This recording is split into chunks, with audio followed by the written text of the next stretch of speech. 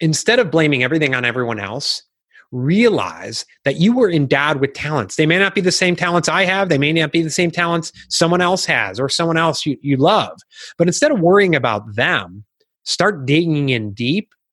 Start rejecting the notion that to do so is selfishness. Realize that what you're doing now is true selfishness, and look and unlock the talents you were given and find out how you can put one foot in front of the other starting today to start unleashing those talents to be the best that you can be, but also to be the best that the world deserves from you. And that is a totally different mindset and teaching than you hear in churches, from politicians, from schools, from most parents, because it's uplifting. It doesn't start with the notion that you are unworthy, that you are an evil sinner, and you have to spend the rest of your life in guilt trying to fight your way out. Because that notion doesn't help anyone, quite honestly. Well, I know who it helps, and it's not the people who really want to get where they're going. Welcome to the Positive Productivity Podcast, episode 676. The Positive Productivity Podcast was created to empower entrepreneurs to achieve and appreciate personal and professional success. I'm your host, Kim Sutton, and if you're ready, let's jump into today's episode. Welcome back to the Positive Productivity Podcast. I'm your host, Kim Sutton, and I can't even tell you how excited I am about today's conversation. Our guest today is the author of 5 Pillars of the Freedom Lifestyle, How to Escape Your Comfort Zone of Misery, Kurt Mercadante. Oh my gosh, listeners, I got the name right on the first try. Kurt, that's a win for me, and it's still early in the day, so I know it's going to be a great day. Well, Kim, it's a pleasure to be here, and don't feel bad because I've actually misspelled my name before on like a guest register. When I was younger, my mom said, "What are you doing?" And it was my brother's wedding, which made it even all the more interesting. But that's hilarious. Well, my mother still has to ask me how to spell my first name, and she's the one who named me. And I've never really talked about this. My maiden name was Buckley, and I don't go by my full first name, Kimberly, except for on my license and if a credit card requires it.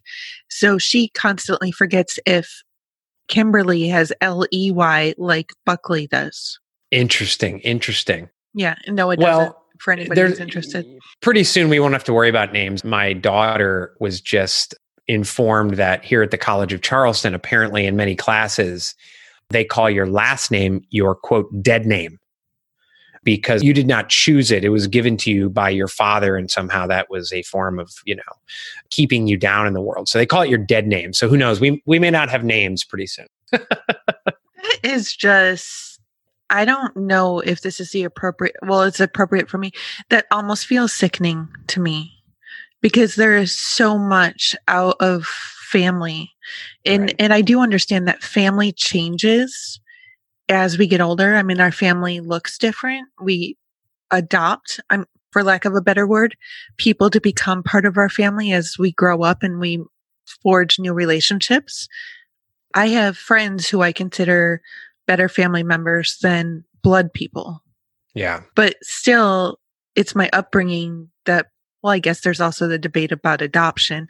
Oh, well, we're not going to get there. But you are, you're an international speaker, a trainer, a disruptive entrepreneur. And then, as I already said, the author of 5 Pillars of the Freedom Lifestyle. You already know all this, but I'm so intrigued by the freedom lifestyle.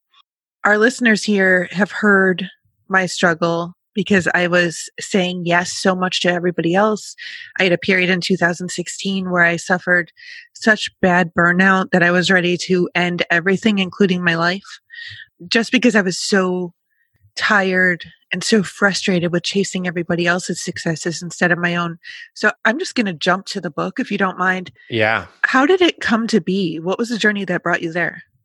Yeah. So I've built 3 profitable businesses. They've all done 6 figures in year 1, including a financially successful public relations and ad agency. And I built that over the span of 13 years. Fast forward to the end, when I shut it down, I woke up one morning and said, I'm done.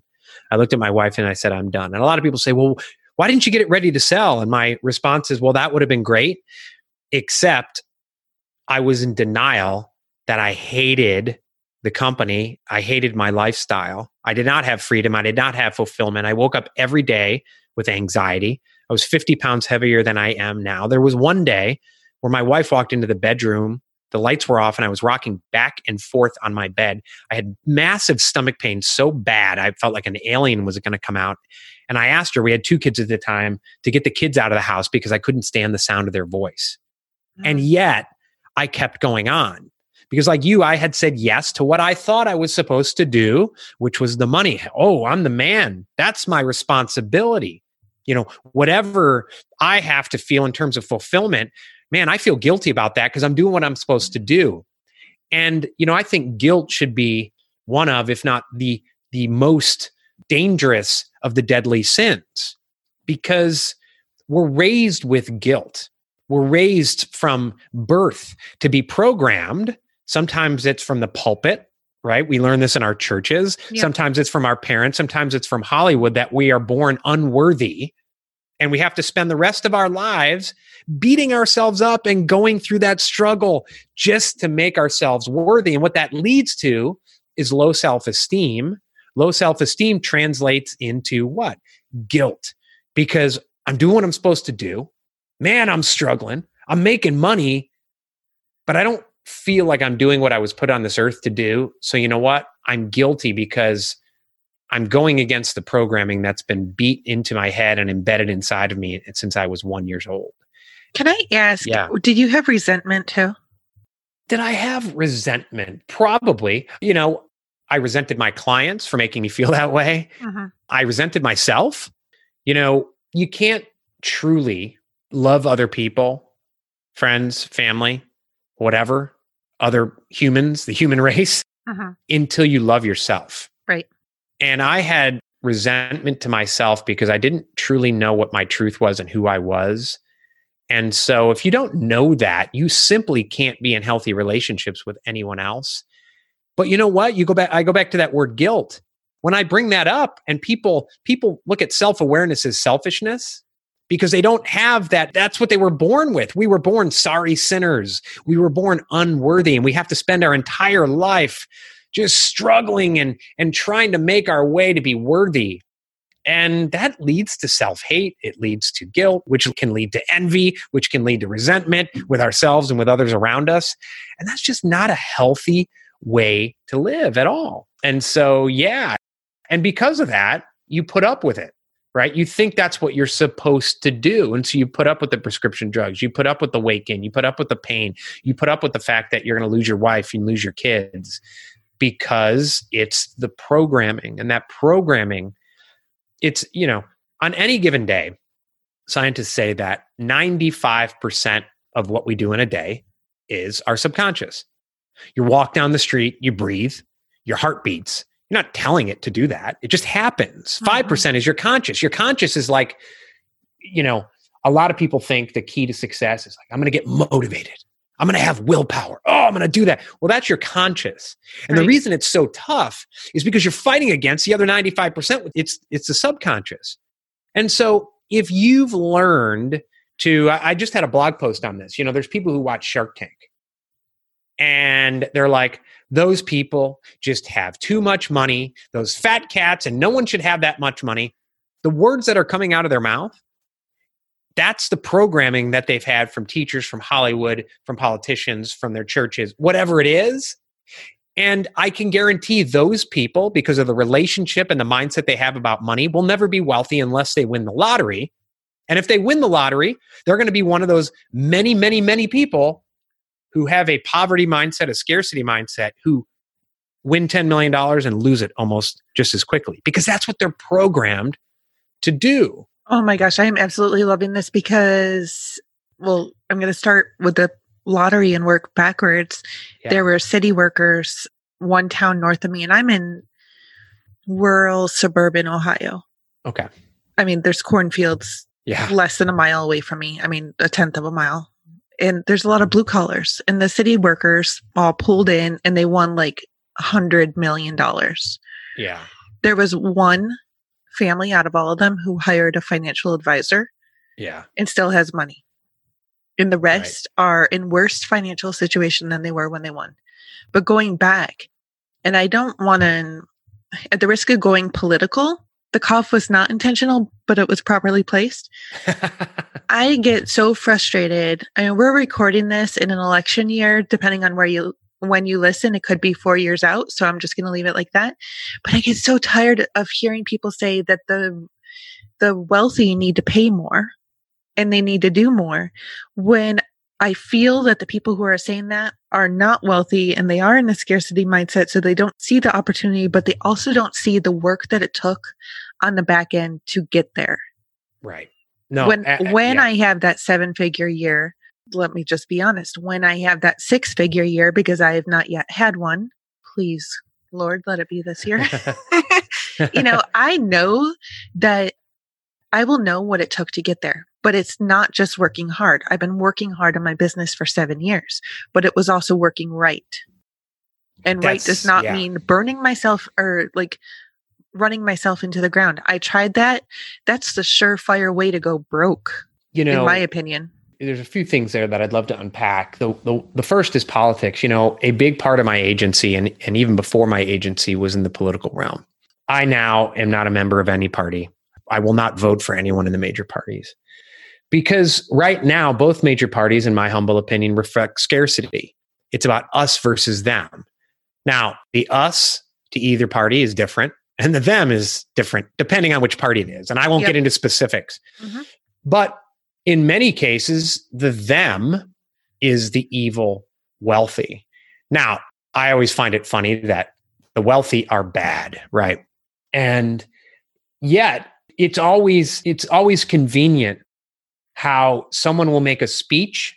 And by the way, not just politicians, but religious leaders will make a speech designed to make you feel so guilty about the free market and entrepreneurship and the evil wealthy and all of that. And then right following the speech, what are they going to do? They're going to pass the hat. Oh, it's $10,000 if you want to get a seat at the debate. You go and raise your money. Oh, I made $6 million writing a book, but that's different. That's different. I'm not one of those other wealthy or certain religious leaders. I grew up Catholic. So did I. It's interesting how the Pope will get, and listen, I grew up Catholic. I have given tens of thousands of dollars to the Catholic Church. But the Pope will give an anti-market speech about capitalism is so bad. He is silent on a number of other things going on within the church. He's silent about Venezuela, which, by the way, is socialist and they have bread lines. People are being jailed. Silent about that. But we should feel guilty about capitalism. Oh, and by the way, totally separate topic. University of Notre Dame costs $50,000 a year. My high school that I went to costs $13,000 a year. That ain't the poor people being served there. Right. That ain't the poor people giving it in. So make people feel guilty, then pass the hat is always very interesting. But when you demonize wealthy people, it's often because your parents demonized wealthy people. It's because I just interviewed awesome individual, best-selling author named Randy Gage, and he talks about prosperity. And he lists all these Hollywood movies, focusing on Titanic, said that's the most evil movie there is because at every layer in that movie is embedded that the rich and the wealthy are bad. He talks about the fact in movies, you never become rich to be the good guy or the good woman. You got to be rich and then quit your job to be the good guy. And that's embedded in, heck, the Muppets, right?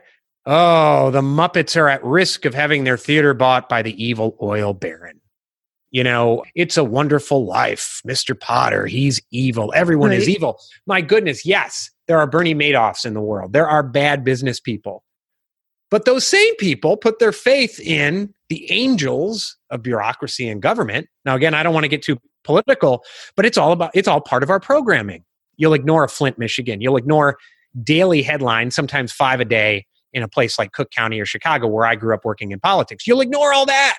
Those are all good people. Let's give them more power and let's take power away from the true heroes, the entrepreneurs, the people who are creating jobs, who are creating wealth, who are moving us forward. And it's programming that is so dangerous, that is so detrimental to human progress. And it's also, as you've learned, and as I learned, it's corrosive to us as individuals because we grow up living with that guilt. which forces us to, as you say yes to things that aren't in our best interest. Because if we don't say yes, oh my gosh, I may never have an opportunity again. And if I don't have an opportunity again, then I'm risking everything for my family. And then I feel guilty. And oh my gosh. And then it leads to all these thoughts and the fear of missing out and all that. And what you do is you end up chasing your tail. You end up wasting time. You end up saying yes to things that aren't awesome. You say yes to the mediocre or less. And so then you can't truly get in that zone where you're moving it forward. Now, one other thing I want to unpack there is you said, oh gosh, I pray to God, hope to God that I'll get there this year. And I have to say, I kicked myself in the butt afterwards. Yeah. But I want to hear what you say, and then I'll explain why I kicked myself in the butt. There's a difference between faith and belief. And faith will say, oh my gosh, help me get there. Please help me get there. That's a difference because you don't truly believe.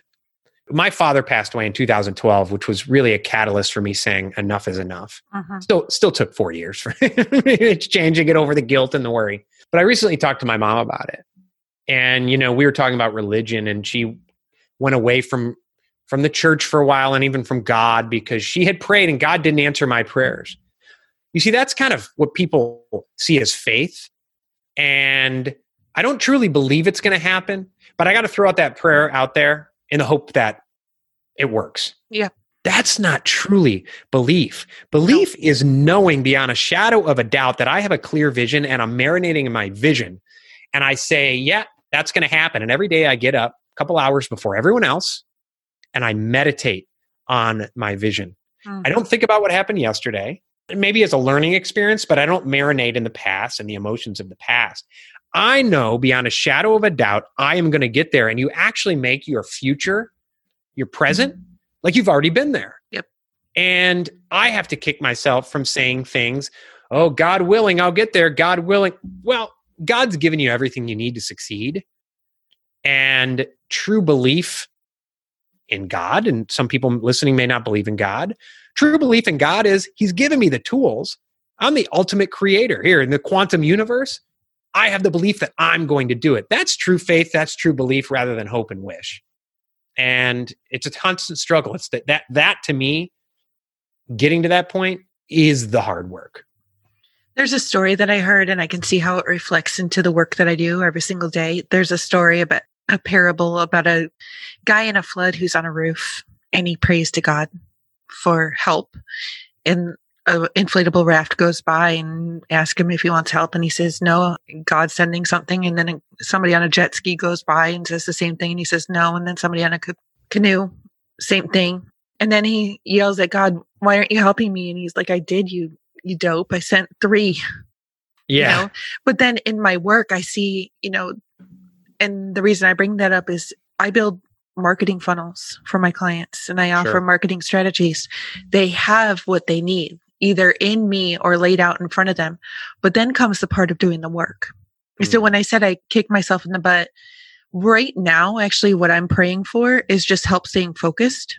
Because that is, I know that I have everything that I need. I am very blessed. I have great accountability partners and supporters and resources and tools at my disposal. But my problem is myself, and I get off track. I see a squirrel, like the movie Up, and I lose focus. So it's not that I don't think I can, because I know I can. But this year, it's staying focused. And I know that with focus and with action, and I want to say that word again, action, that I will reach that 6-figure year.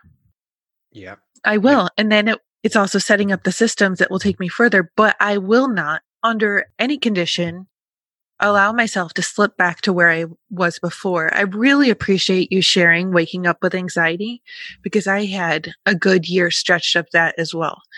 Yeah. I would put my feet on the floor and immediately it would feel like vines of anxiety were climbing up my body and choking me. And I would come out to my desk and try to work, but I just didn't feel like I could breathe. So I would go back to bed and try to sleep it off. But then I would feel the guilt for not working. Right. And it was this constant struggle within myself. At this point, I am the sole breadwinner of the house. Mm-hmm. My husband is a video game designer who just, listeners, if you know of an awesome game developer, like coder, please like get in touch with me, because he keeps on striking out in that department. Sorry for the tangent, but not sorry. Yeah. He's got all the art, but that's another thing that entrepreneurs struggle with. What we don't know, sometimes we don't need to know. We just need to find the people who do know and will support us in that area. Sure. But Yeah. I'm circling all around on this. I told you I would do it.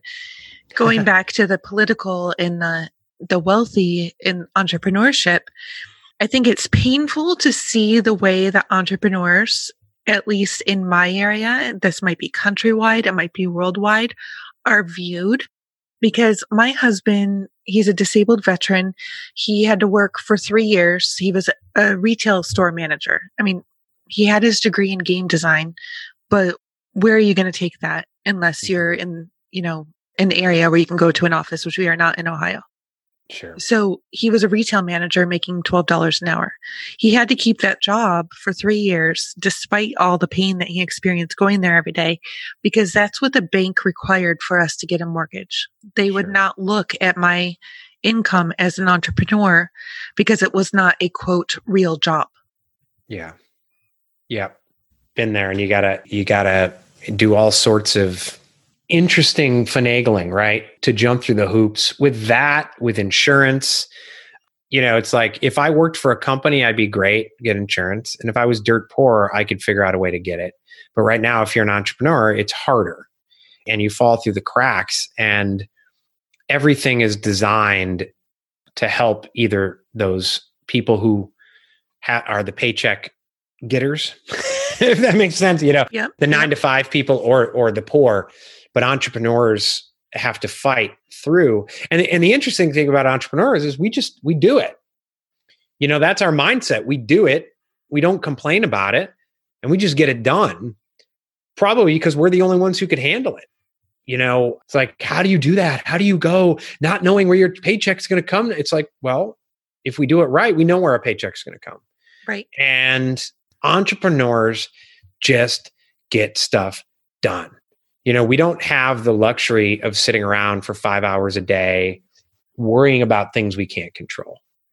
We either make it happen or we don't eat, or we make it happen or we don't achieve our vision of changing the world. And there's a lot of people who don't understand that, mostly people who are programmed. Robert Kiyosaki, who wrote Rich Dad, Poor Dad, talks about the programming we have throughout our lives that, today's schools, mainstream schools, prepare you to be a paycheck getter, not a paycheck provider. Yep. Patrick Bryant, who is, he's the kind of uber entrepreneur here in Charleston. I interviewed him recently, and he talked about a stat he saw as like 80% of kids as they're going into college, before they go into college, think they're going to work for themselves, but only like 20% coming out, because they're programmed in college that you go to college, you get these quote unquote skills, which aren't really skills. And it prepares you to go out, do your resume, send that and get it. Now that's changing. I mean, there's alternatives to all of that. And I think, in 10 years, it's going to be much different. Most of, perhaps because the entire student loan financial bubble has burst and forcibly changed the system. But when you look at people who are truly changing the world, it's entrepreneurs. Yep. It's people who are starting, you may love Elon Musk, you may hate him. The guy's risked everything he had to change the world in certain ways. Steve Jobs, same thing. Mm-hmm. And if you want to look at non-business, you want to look at someone like Mother Teresa. She really was kind of an entrepreneur. Yeah, she was. She did it outside the church structure, and she went and she built it. Mm-hmm. That's a form of entrepreneurship. Yep. It's not the kind of middle level people, and I'm not saying they're bad people, and certain people are programmed to do that. But when we punish the wealthy, what we're really doing, it's a form of self-hate. Because what happens if you struck it rich? What happens if, you had an idea for a life-changing thing and suddenly, you help 1 million people, you make $1 million. You going to hate yourself for that? Right. And I think the answer is yes. You got me thinking down, about that will. squeegee thing that's on like the Home Shopping Network, Right. the magic paper towel. Yeah. Yeah. Yeah. Do you want to hear something crazy? Talking about education, well, two sides of this. I have an 8th grader who's getting ready to go into high school. And last night we were looking at the courses because he has to go in and select his courses with his guidance counselor. And entrepreneurship is on there. So I was thrilled to see that, but I was looking over the list, and just once, by the time my now kindergartner gets up there, I want to see a mindset course. Yeah. We need to be teaching our kids mindset. And actually just this morning, I posted on Instagram a whole long monologue about that because I think it's severely lacking. I feel just even based on our short conversation already that you with your kids are probably already teaching mindset. I am doing my best to teach on mindset, but so many people aren't. Just because it's how it is doesn't mean it's how it is. Like we have the ability to change it. But then here's the funny thing. I have a junior, so he's receiving all these college mails and all this stuff that's targeted at high school students going into college. Apparently now there are full ride scholarships being offered for gaming. You can go and represent a college as a gamer. It's interesting. An e-sport now. Yeah. And I was cracking up. I mean, I talk about productivity and business systems and marketing systems all the time. I am all about setting up ways to be more productive, or maybe I should say get more done without having to be at your computer, because I admittedly am a gamer. I mean, I am, but I just had to laugh that, and I'm not against it. I just don't know that I just don't know that I'm for it at this point, offering scholarships on e-gaming. Listeners, I would actually love to know your opinion on that. Yeah. It's funny that makes me think, someone recently told me that, Illinois, and I'm originally from Illinois, and, Illinois is hundreds of billions of dollars in debt, mostly because of, not mostly, because of pensions of not only teachers at the, elementary and high school level, but also because of college pensions. And the interesting thing is, the amount of every dollar that goes toward these pensions and not actually doing what it's supposed to do, which is educating children. But who the top paid, not just in the university system, but the top paid employee in the state of Illinois is? Lovie Smith, the football coach of the University of Illinois football team, which is, by the way, a horrible football team. But you look at most states, that's probably the same thing. And hey, I love college football as much as the next person, but it's become part of the programming in terms of, when we decided to homeschool our kids, the first questions are, well, what about prom? What about those football games? What about the Friday night lights? What about all that? What about education? And that's not the first thing that comes to people's minds. By the way, even from people who hated high school, who didn't get asked to prom, who didn't play on the football team, who were bullied by the football players, now they want to live through their kids or grandkids or great-grandkids' lives. But it's not about education. But you see, that's why people will smoke cigarettes right into their grave. Mm-hmm. That's why people will keep voting a certain way, i.e., take like an Illinois, right into bankruptcy. That's why people will do any sorts of things, because it's their subconscious that is, they're doing it without even knowing they're doing it. And that your scarcity mindset is programmed into you. That's your default. The only way, now the good news is you can reprogram, but it takes daily discipline, daily practice. It takes getting off of Facebook. It takes, and listen, I'm on social media, but I limit myself. I use something called the Freedom app that literally shuts down my computer and my phone and certain apps. On my cell phone, I don't have Facebook. I don't have LinkedIn. I don't have email. And people say, how do you do that? And the funny thing is people think it can't be done. And I know those people do not rely on online as much as I do to make money, but I still find a way to do it. And when you start controlling what enters your brain, thoughts fuel our emotions. Emotions are actually chemical reactions within us. If you think about someone you're really attracted to, obviously there's a chemical reaction. We won't get into that. If you think about past trauma, you feel that drop in your stomach, right? That's cortisol. That's coursing through your veins. If you constantly let garbage thoughts into your mind and that anxiety that you and I know about, that's causing a certain emotion that causes cortisol to course through your veins on a regular basis. Your constant fight or flight mode. Your emotions lead to actions, and the actions lead to results. So if you're constantly having garbage thoughts in, you're going to have garbage results out. You got to change what you allow into your brain. That is the hardest work for people to do because they're programmed to keep picking up the phone, staring at the phone, looking at the phone. I'm going to watch MSNBC or Fox News for 8 hours a day because that's what I've done for 8 hours and or 8 years in a row. And that's what I do. And when you start letting that into your brain, it corrodes you because you no longer are thinking for yourself. Your subconscious is controlling you. When your subconscious is in charge, you're actually dumber because your conscious thinking is where you're smart and all that. Your subconscious, you're just a robot. And more, we're allowing ourselves, our children, everyone around us to be robots run by their subconscious, which is programmed with scarcity, anti-wealth, anti-money. And, the more and more we do that, the more and more we're headed toward a future that doesn't look bright. Absolutely. I wanted to take a quick break from today's episode and ask you if you need to take a break from your business. Maybe you're working too many hours. Maybe you're trying to work on too many things. Maybe you have too many clients who just really aren't aligned with your greater purpose. If this sounds like you, I want to offer you an opportunity to join the Positive Productivity Pod, my monthly mentorship and coaching community. For only $1, you can jump in, get started, and enjoy 10 days in the community where you will meet so many awesome entrepreneurs. And then twice a month, you'll be able to hop on a live call with all of us and get the feedback that you need in that very moment for your business. If you're interested in starting today for only $1, head on over to thekimsutton.com/pod to get started.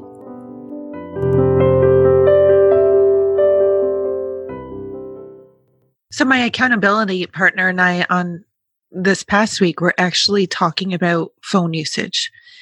And I didn't realize I had it on. See, I am not tied to my smartphone. Yeah. And I have email on my iPhone for emergency purposes only. Yeah.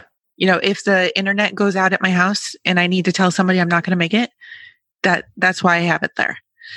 But that's it. And people will Facebook message me. My husband will Facebook message me rather than text me. I'm like, do you not understand? I'm not in there. I'm not in there. And I turned on Facebook Newsfeed Eradicator so that when I go into Facebook, I have to be really intentional. Sure. If I want to see somebody's feed or go to a page, I have to go to their page. I see birthdays and I see a quote of the day, and that's it. And then a whole bunch of people got offended because I unfollowed them on all the social media platforms that I'm on. Well, I didn't want to see your drama anymore. Yeah. I hide so many people. Mm-hmm. And I hide them because, if they're family, I don't want to start an international incident. But that's absolutely true. I mean, we've started not allowing certain movies in our house. And people are like, oh, bad language and all that. It's like, I'm less concerned about some of the bad language than I am about, that the programming that rich people are bad. And I'll have people quote the Bible. Well, God said it's hard. Jesus said it's hard for wealthy people to enter heaven. But then you really look at some of the translations. The Bible we read today is actually through the lens of translators. Right. Some of whom were affiliated with the church. And if you look at, for instance, in the original Aramaic, the word sin doesn't mean evil. It means, quote, missing the mark. Well, that's an important distinction. Yep. And you start looking at words like prosperity or wealth as like blessed are the poor in spirit. And, the way I've explained it, talk about mindset to my daughter. We recently left the Catholic Church because my daughter was coming home feeling guilty. They talked more about politics in her Sunday school than they did it actually about the Bible. she had a book that said, this was one of the last straws, that the word, without any context, that individualism is bad and it equals selfishness. To which I said, well, St. Peter was quite the individual, refused to denounce Christianity and Jesus, even though they crucified him upside down. If that's not individualism, I don't know what is. But I told my daughter, I said, here's the true sin. I said, if someone gives you a gift, and we give you a gift, and you either don't use it or you trash it in an ungrateful manner, that's a really cruddy thing to do, right?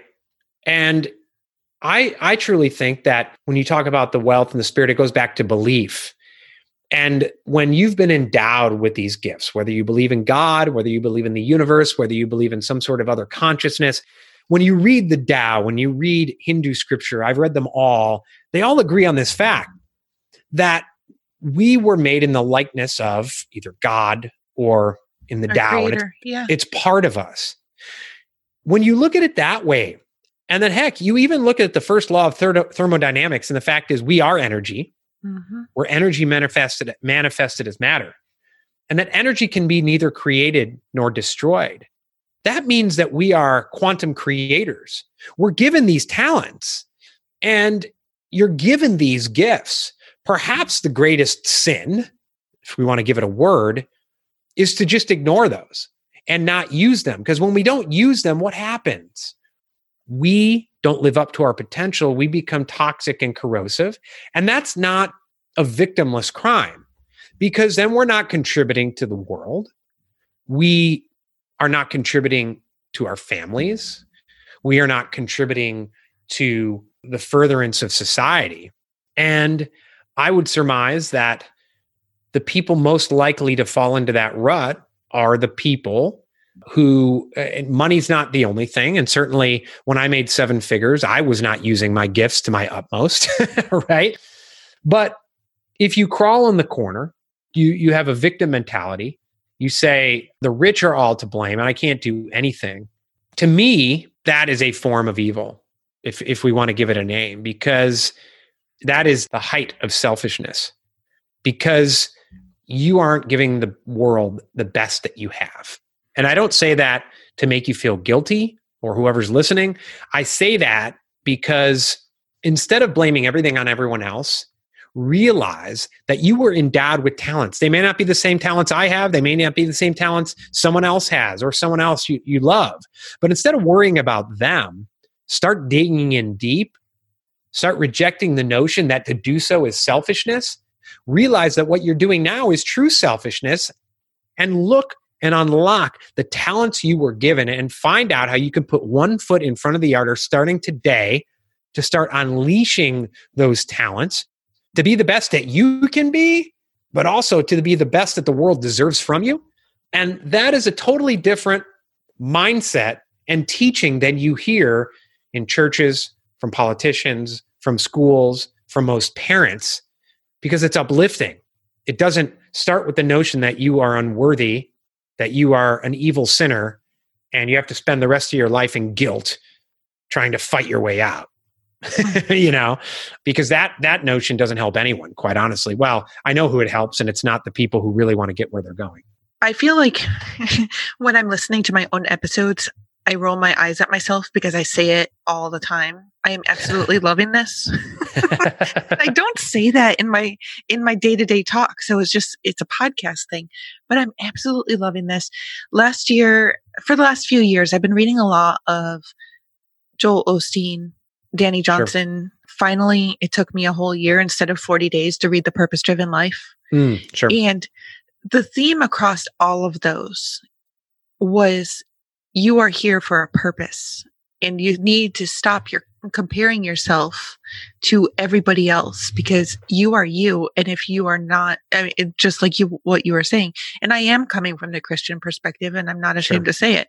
Yep. I, though, am not associated with any organized Christian sect. Is that the right way of saying it? Yeah. My husband and I do God our own way.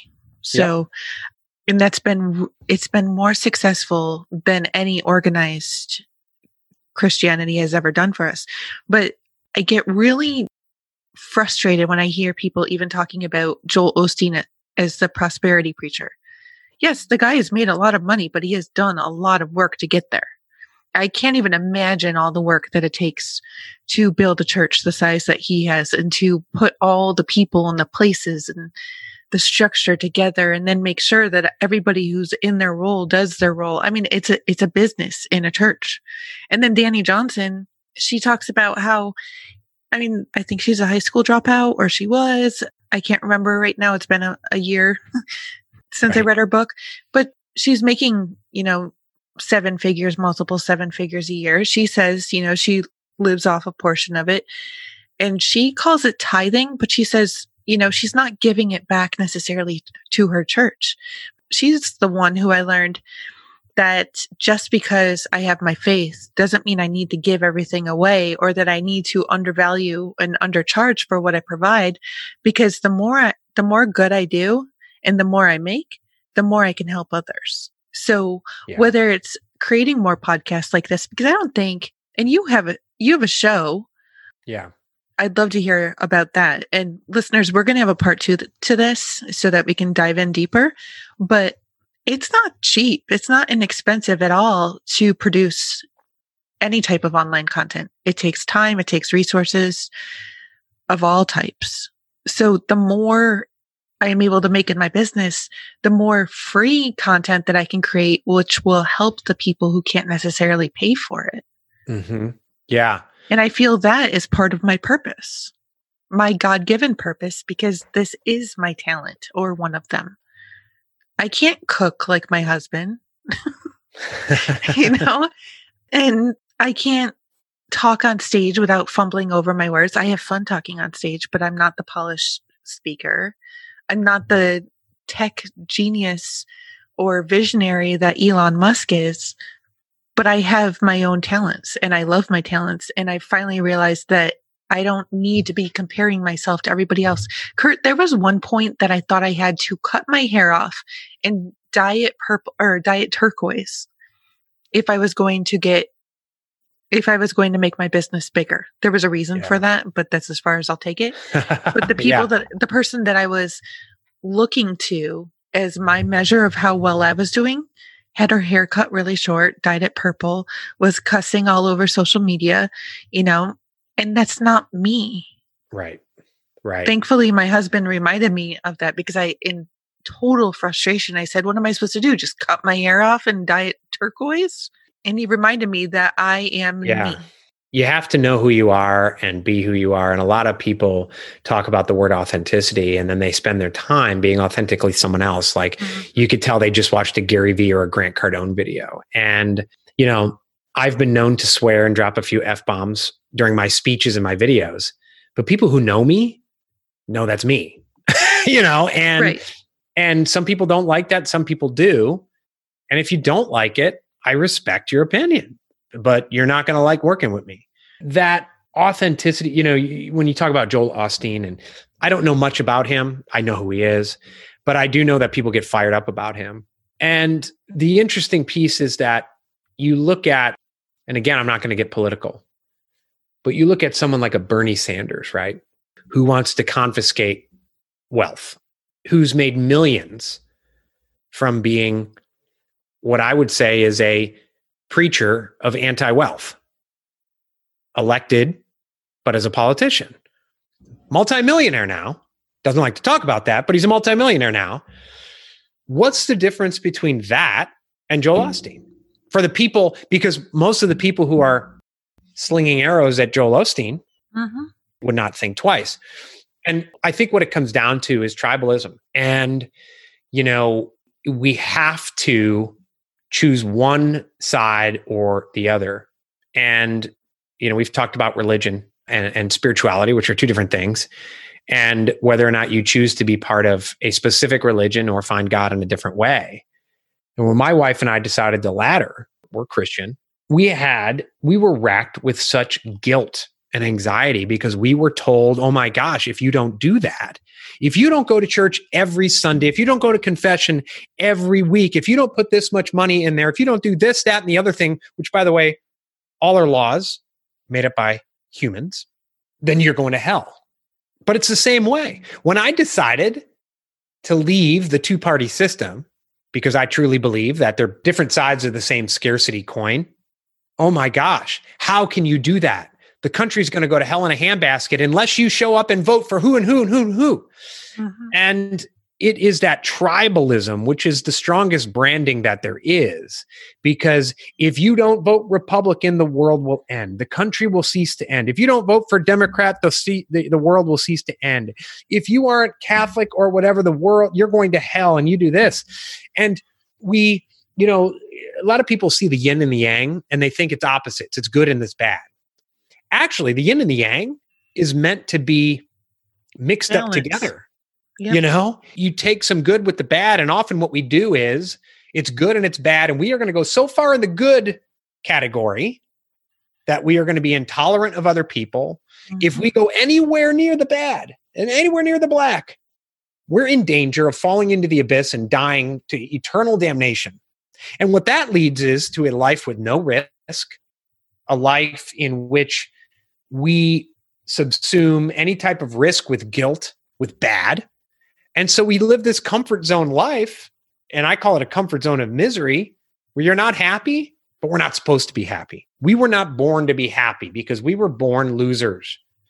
Someone just posted on LinkedIn. I actually did a blog post about it today, and it was about the struggle, that we were born to struggle. And she said, nobody is born a winner. I disagree. Nobody's born a winner. So we're all born losers? That to me, but see, I don't blame her for writing that. Was she looking for comments? No, she might have been. It's what I call struggle porn. There's several reasons we do it. One, we want to get the dopamine rush of likes and comments because it's martyr syndrome, right? Yep. If I post about how bad my day was, I'm going to feel better because everyone's going to rush in. Now, by the way, if you post about how great a day you had, you either get nothing or you get people ridiculing you for being privileged or otherwise. Right. So you don't do that. Other people will do it because they think that's what you have to do. I'm not saying that at some point you have to sacrifice to get there, but it's not preordained. The struggle is not preordained. When I had my PR and ad agency, making money was easy to me. I felt guilty about that. I felt like, wow, I got a new client. I had a great year. That means this year is going to suck because it's all going to balance out. It was that yin and yang in the back of my head. And when you get into that mindset, it is so damaging. It's so corrosive. That's where that resentment you asked about builds inside of you, because it's like, wow, I've had it too easy. Something is wrong with me. And if you think you were born a loser, and she put in her post, that's what her pastor told her. Ugh. And, none of us are born. Usually, it's interesting. I was thinking about this the other day. You see adults they get baptized, or they come into, on Easter Sunday in the Catholic Church, adults would come in. They call it the Christian rite of initiation, or rite of Christian initiation, right? Where adults get baptized. And you find that those people who come in know their stuff more than anyone else who's been a lifelong Catholic or Christian. If you ever talk to a recent immigrant who just went through the citizenship process, they know more about America than lifelong citizens. Right. Because why? Mm-hmm. Because we didn't choose it. Mm-hmm. We were born into it. And so there was no critical thinking to arrive at that. It was just programmed in. I brought this up with Randy Gage. I said, the stats for so long were if your dad was a Republican, you're a Republican, just because you were programmed to do it. And Randy pointed out, he said, yeah, but the stats, you're also programmed if you're a Democrat simply because your dad was a Republican to get back and rebel. And so now you see these things where I'll talk to people and some relatives who hate Trump. And I get it. I understand it. He's, as in terms of things he said, and, I wouldn't want my daughter to date him, right? People will look at that and immediately hate him and everything he stands for. But I recently saw a video where they were taking Trump's policies, but saying they were Bernie's, and Bernie supporters were saying, love it. I know. Isn't that crazy? It's tribalism. Yeah. It's tribalism. It's the brand you put on it. I know Republicans who have been lifelong free trade people who have never met a tariff that they like, who suddenly were for tariffs. Why? Well, because they had my party is for a tariff. There was no critical thinking involved. Listen, if you've thought about it critically and you come to that decision, great. But there's a difference between that product sucks. Why do you love it? Because it's the brand that I've always had and I've used since I remember falling into this trap when I was coming up in high school. I ran track and cross country. My shoes would fall apart because I have wide feet, but they were Nikes, and Bo Jackson was Nike, and I had Nike posters on my wall. So no matter how much pain my foot is in, no matter how much the shoes are falling apart while I'm running, I got to wear Nikes because that's what it takes to be successful. I literally, this year, I was an Apple fanboy forever. I switched and I got a Surface. I felt like something was wrong with me. Like I felt guilt. It's that programming, and it's the branding and the programming that comes with tribalism, which can be a good thing, right? Yep. But it's so interesting how, I know your book was talking about the freedom lifestyle from a different aspect, but freedom lifestyle impacts so many aspects of our life. And I know, listeners, you are totally eating this up. I want to hear your comments at thekimsutton.com/pp676. But Kurt, I'm going to have to ask you to come back for at least a part 2, would love to. Probably a part 3 too, because there is so much more to discuss. And I feel bad like breaking us here, but I want to get us immediately on the calendar for a part 2. Yeah. In the meantime, besides the show notes, where can listeners go to find you online, connect, and get to know more? Yeah, if you go, my name is, as we discussed, is a long one. So instead of going to my website address, go to 5pillarsoffreedom.com. It's a landing page for my book. You can get chapter 1 absolutely free, but it's also all the other links for the rest of my website are there, where you can find out, well, by the time this airs, perhaps a number of events coming up. You can grab my book and find out everything else. I'm blogging daily now, so about many of the things we discussed today. Amazing. And listeners, again, go to thekimsutton.com/pp676. Thank you for tuning in to this episode of the Positive Productivity Podcast. When I'm not podcasting, I'm supporting 6 to 7 figure business coaches with their marketing automation and entrepreneurs like you through my coaching and mastermind programs. I want to invite you to visit thekimsutton.com to learn how I can help you take your business to the next level.